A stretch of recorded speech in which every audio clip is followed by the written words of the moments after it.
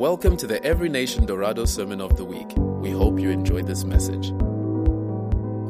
Good morning, everyone. My name is Pastor Christopher Shipayo. I'm the senior pastor of Every Nation Windhoek, and it's my privilege to be able to bring you the Word of God this morning. We've had the privilege of fellowshipping online during this time of lockdown, and regardless of where you are, whether you're by yourself or with family or with friends, it is really a time where the Holy Spirit is with us and where we can fellowship and share the Word of God together. And so this week we're starting with a new series called I Am.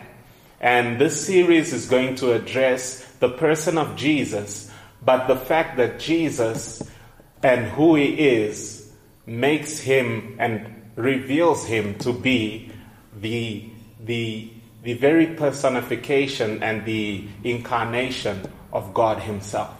And so during the next couple of weeks, we'll come to you and we'll share with you the Word of God from the Scriptures so that you've got a great foundation in understanding who Jesus is. And this is important, especially in this time with the whole crisis that's going on around the world, so that people have an understanding that Jesus and who He is applicable to my situation, wherever I am, regardless of what problem you might be facing. Jesus and who He is will address that need because of who He is. And so this week I'll be starting our first message called Jesus, the Great I Am. So before we get into the Word, I'd just like to pray for us. So Father, I thank you, Lord God, that your Holy Spirit is speaking to us today. I thank you that your Word does not return void, but that it will accomplish that for which it was sent. And Father, I pray for everyone that's listening that their hearts will be touched and that Jesus Christ will be revealed to them. In Jesus' name, amen. And so, as we go into this series, I'd like to encourage you to focus on the Scriptures. The subject that we're going to be taking on today relates to who Jesus is, but it really is a controversial one in a sense, because there are many beliefs concerning whether Jesus is God or not. And the Scriptures that we'll look at today will actually show us that Jesus is God. And you might say, no, but I thought the Father was God. Well, the truth is that Jesus is part of the Godhead, and God is actually a plurality. And so if you have your Bible, you can turn with me to John chapter 1, verse 1. And John, who wrote the epistle, was a disciple of Jesus, a Jewish man who was expecting the Messiah, had a knowledge and the background concerning the Old Testament.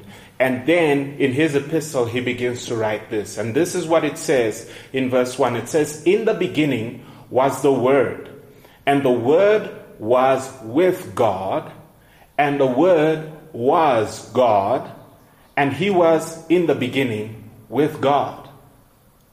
Now what's important here is you'll see some other denominations or cults, if you can call them that, have changed this second part of the first verse where it says, "And the Word was God," to say, "And the Word was a God."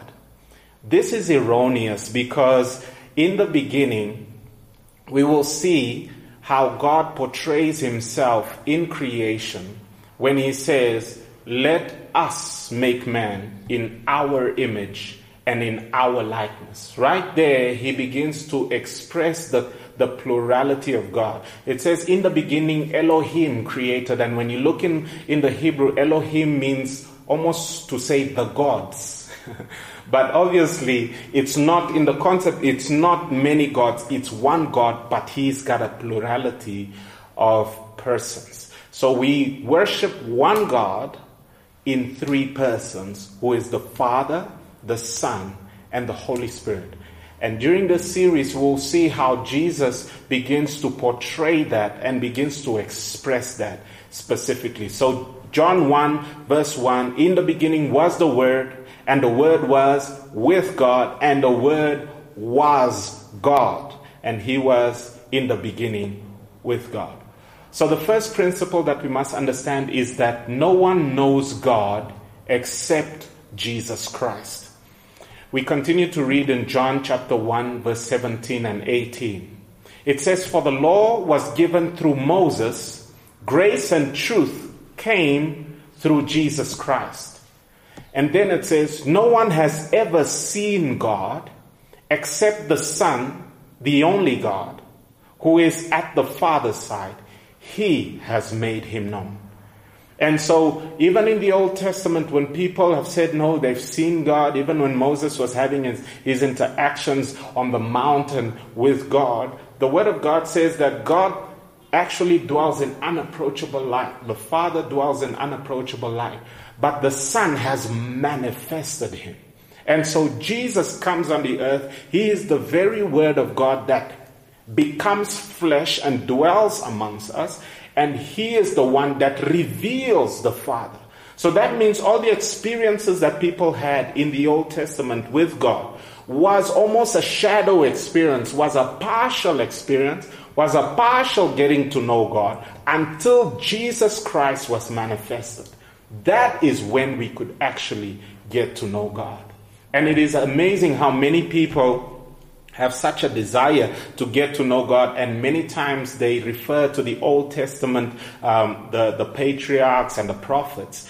And it is good that we take that example from them, but it is important that we understand that no one reveals God the way that Jesus revealed God.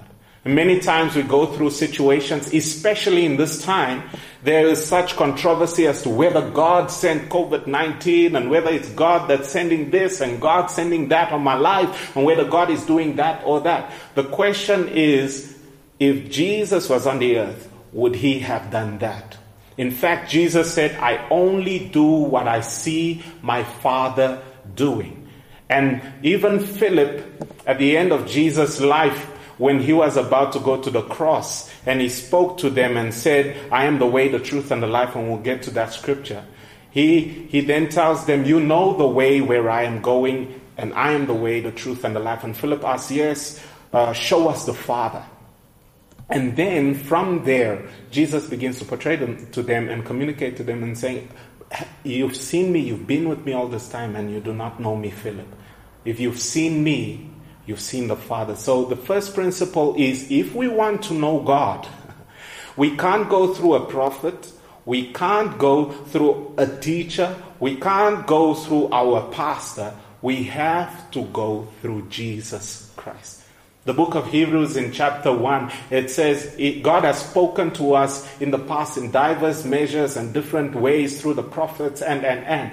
But in this time, he speaks to us through his Son. The Son of God is the expression. He is the full expression, the full embodiment of the Father.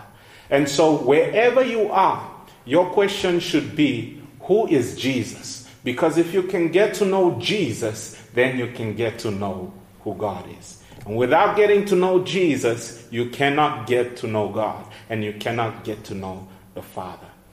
Number two, the principle number 2 is God revealed himself as I am. I'm reading here from Exodus chapter 3 verse 14. This is the place where Moses, after murdering someone in Egypt, flees and he takes refuge in Midian. He gets married there. He's got his kids there, and he's just going on with his life after having this sense of calling and destiny on his life. And God appears to him through the burning bush. And what happens is God begins to tell him that I've heard the cry of my people in Egypt, and I have now come to deliver them. And I want to send you, go Moses, and tell Pharaoh to let my people go so that they can worship me in the wilderness. And so then, after God has persuaded Moses, he's persuaded Moses concerning the fact that he needs to go into Egypt. Moses then asks, but what if they don't believe me? Who should I say sent me? What if they say, which God? What are you talking about? It's been 400 years that they've been in slavery. It's been 400 years that they haven't heard the voice of God. Now you're coming to us. Who is this God? And so we're reading here in Exodus chapter 3 verse 14. It says, and God said to Moses, I am who I am. And he said, say this to the people of Israel. I am has sent me to you. And this is a bit strange because most of the time in the construction of the language, when you say I am, you expect the person to follow through with the actual description of what they're about to introduce. But God over here says to Moses, don't tell them the equalizer, or don't tell them I am equals this. Just tell them I am sent you. Why? Because God is not to be defined in the boxes and in the circumstances that we are faced with.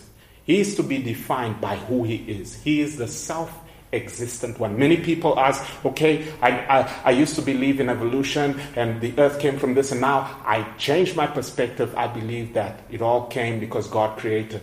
But who created God?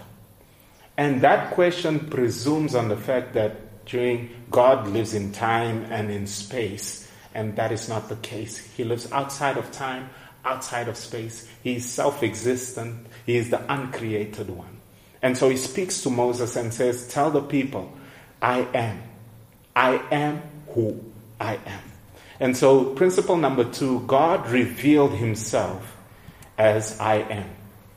Now, why are we touching on this? Because principle number 3, Jesus revealed himself as I am as well.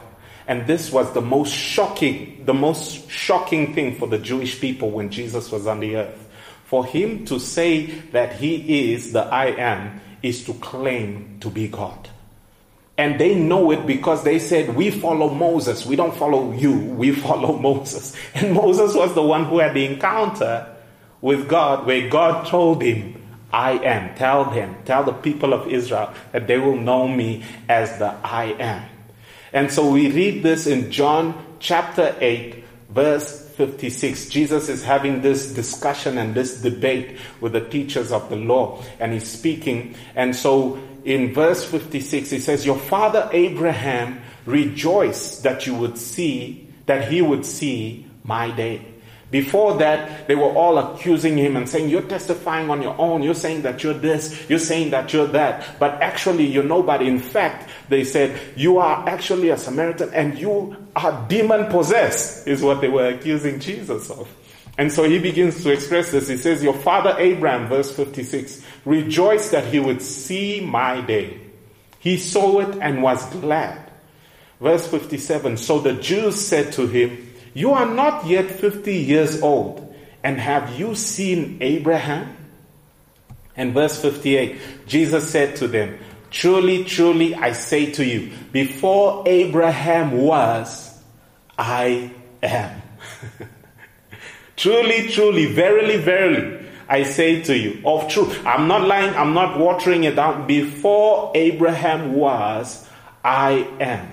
Verse 59 will show you that they understood what he was saying here as claiming to be God, because it says, so they picked up stones to throw at him, but Jesus hid himself and went out of the temple.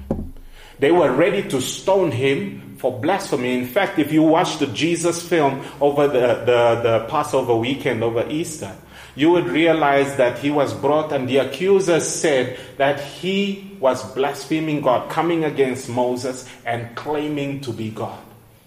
And this was the accusation that came against Jesus. Why? Because he stated categorically and clearly that he is God. He is God. He is God. He is God in the flesh. You might say, no, but he's the Son of God. To say in Israel's context, to say that you are the Son of God means that you are God. They would understand that the son of a bird is a bird. The son of a dog is a dog. The son of a human being is a human being. And the Son of God is God. And because there's only one God, that's what they said he was claiming. And so Jesus revealed himself as the I am. And so when we're sharing the gospel and talking about Jesus coming in the flesh and dying on the cross for us, what makes it even more impactful is the fact that this is God. This is not only a man coming to die for our sins. This is God laying down his life, pouring out his lifeblood on the cross, being scourged, being accused, being despised. And you will notice that in Isaiah, the prophecy concerning Jesus also says that unto us a child is born, unto us a son is given, the government shall be upon his shoulders, and he shall be called Wonderful Counselor, Mighty God, Prince of Peace, Everlasting Father. How is it that Isaiah saw prophetically that the Son would be known as the Father, and that the Son of Man, the Son of David, would be known as the mighty God? And so Jesus, in the next principle, reveals himself, and this is what we'll cover over the next following weeks. We'll cover the different expressions of what Jesus said, I am, and then he actually defines it. Today we'll cover things that will relate to a time of darkness, a time of difficulty, a time where you feel like you want to escape. And the fourth principle here is that Jesus is the light. I'm reading here from John 8, verse 12. It says, again Jesus spoke to them, saying, I am the light of the world.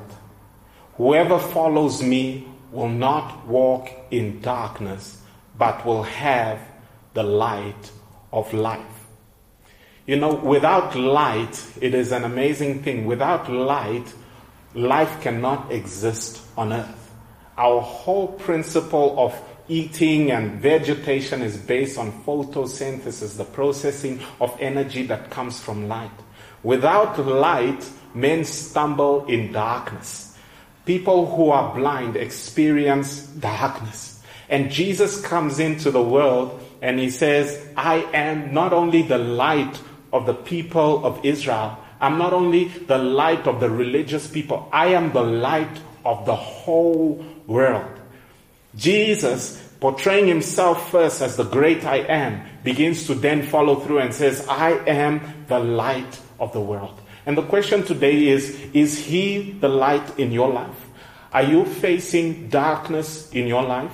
Are there questions that have placed you in a place of darkness where you have confusion and you don't understand where to go next? Without light, we have no way out. But when the light goes on, everything changes. If you're in a room full of things and you have darkness, stumbling is inevitable. But immediately, once the light goes on, darkness flees. And Jesus entering into the world brought the light into life. It says in John chapter 1 here, verse 4, and this is the continuation from that scripture where we read that in the beginning was the Word was with God, the Word became flesh. And it says in verse 4, in him, in Jesus, was life, and the life was the light of men. And then it says in verse 5, the light shines in the darkness, and the darkness has not overcome it. There was a man sent from God whose name was John. He came as a witness to bear witness about the light, and that all might believe through him. He was not the light, but came to bear witness about the light. Verse 9, the true light which gives light to every man was coming into the world. And this is Jesus. He is the light of life. Without him, you walk in darkness. It doesn't matter whether you've gone to university, you've got your degrees, whether you're a philosopher. It doesn't matter what answers you may give people. Everyone goes to you as the wisest person. Without Christ, you are in darkness. You are in darkness. And the only way out is when you come to Christ, who is the light of the world. Psalm 119, verse 105, the word of God says, your word is a lamp to my feet and a light to my path. And many times people see that as the scriptures, because the scriptures is a lamp unto our feet and a light unto our path. But Jesus is the word of God. And so we can actually put Jesus in there and say, Jesus is a lamp unto my feet and a light unto my path. Psalm 27, it was David who said, the Lord is my light and my salvation. Now, this was important, and I want to encourage you during this time of COVID-19 and sickness everywhere and people losing their jobs and livelihoods and crisis and concern and worry and fear and abuse. During this time, you need this psalm. It says, "The Lord is my light and my salvation. Whom shall I fear?" Because I've got light, I've got salvation. Whom shall I fear? The Lord is the stronghold of my life. Of whom shall I be afraid? And then he says, even if evildoers come against me, it doesn't matter what kind of war comes against me, even if an army rises up against me, yet I will not be afraid, because the Lord is my light and my salvation. And the question is, you need to be able to say that in the situation where you are. You shouldn't say, "Oh, I don't know what to do. I'm in such darkness." Your confession should be, "But the Lord is our light. Don't worry, my family, the Lord is our light and our salvation. He is the one that illuminates even the darkest times." It says there in the book of John that he who walks with Jesus will never ever walk in darkness. He who walks with Jesus will never ever walk in darkness. Many times as we're going through difficult times, we say, I'm going through a rough patch. I'm going through a dark time in my life. As a Christian, you shouldn't say that. As a Christian, unless if you switch Jesus off in your life, it doesn't matter what situation you are in, it's never a dark time. Why? Because the light of the world lives inside of you. In fact, it says in the book of Matthew that you are the light of the world. The light of God, Jesus, dwells so much in us that we have now also become a light in the darkness to the world. And then the next principle is that Jesus, principle number 5, Jesus is the door. John 10 verse 7, I'll read for us. It says, "So Jesus again said to them, 'Truly, truly, I say to you, I am the door of the sheep. All who came before me are thieves and robbers, but the sheep did not listen to them. I am the door. If anyone enters by me, he will be saved and will go out and find pasture.'" And then in verse 10 it says, "The thief comes only to steal, to kill, and to destroy. But I came that they might have life and have it abundantly and overflowing." Jesus is the door to abundant life. Jesus is the door to true life.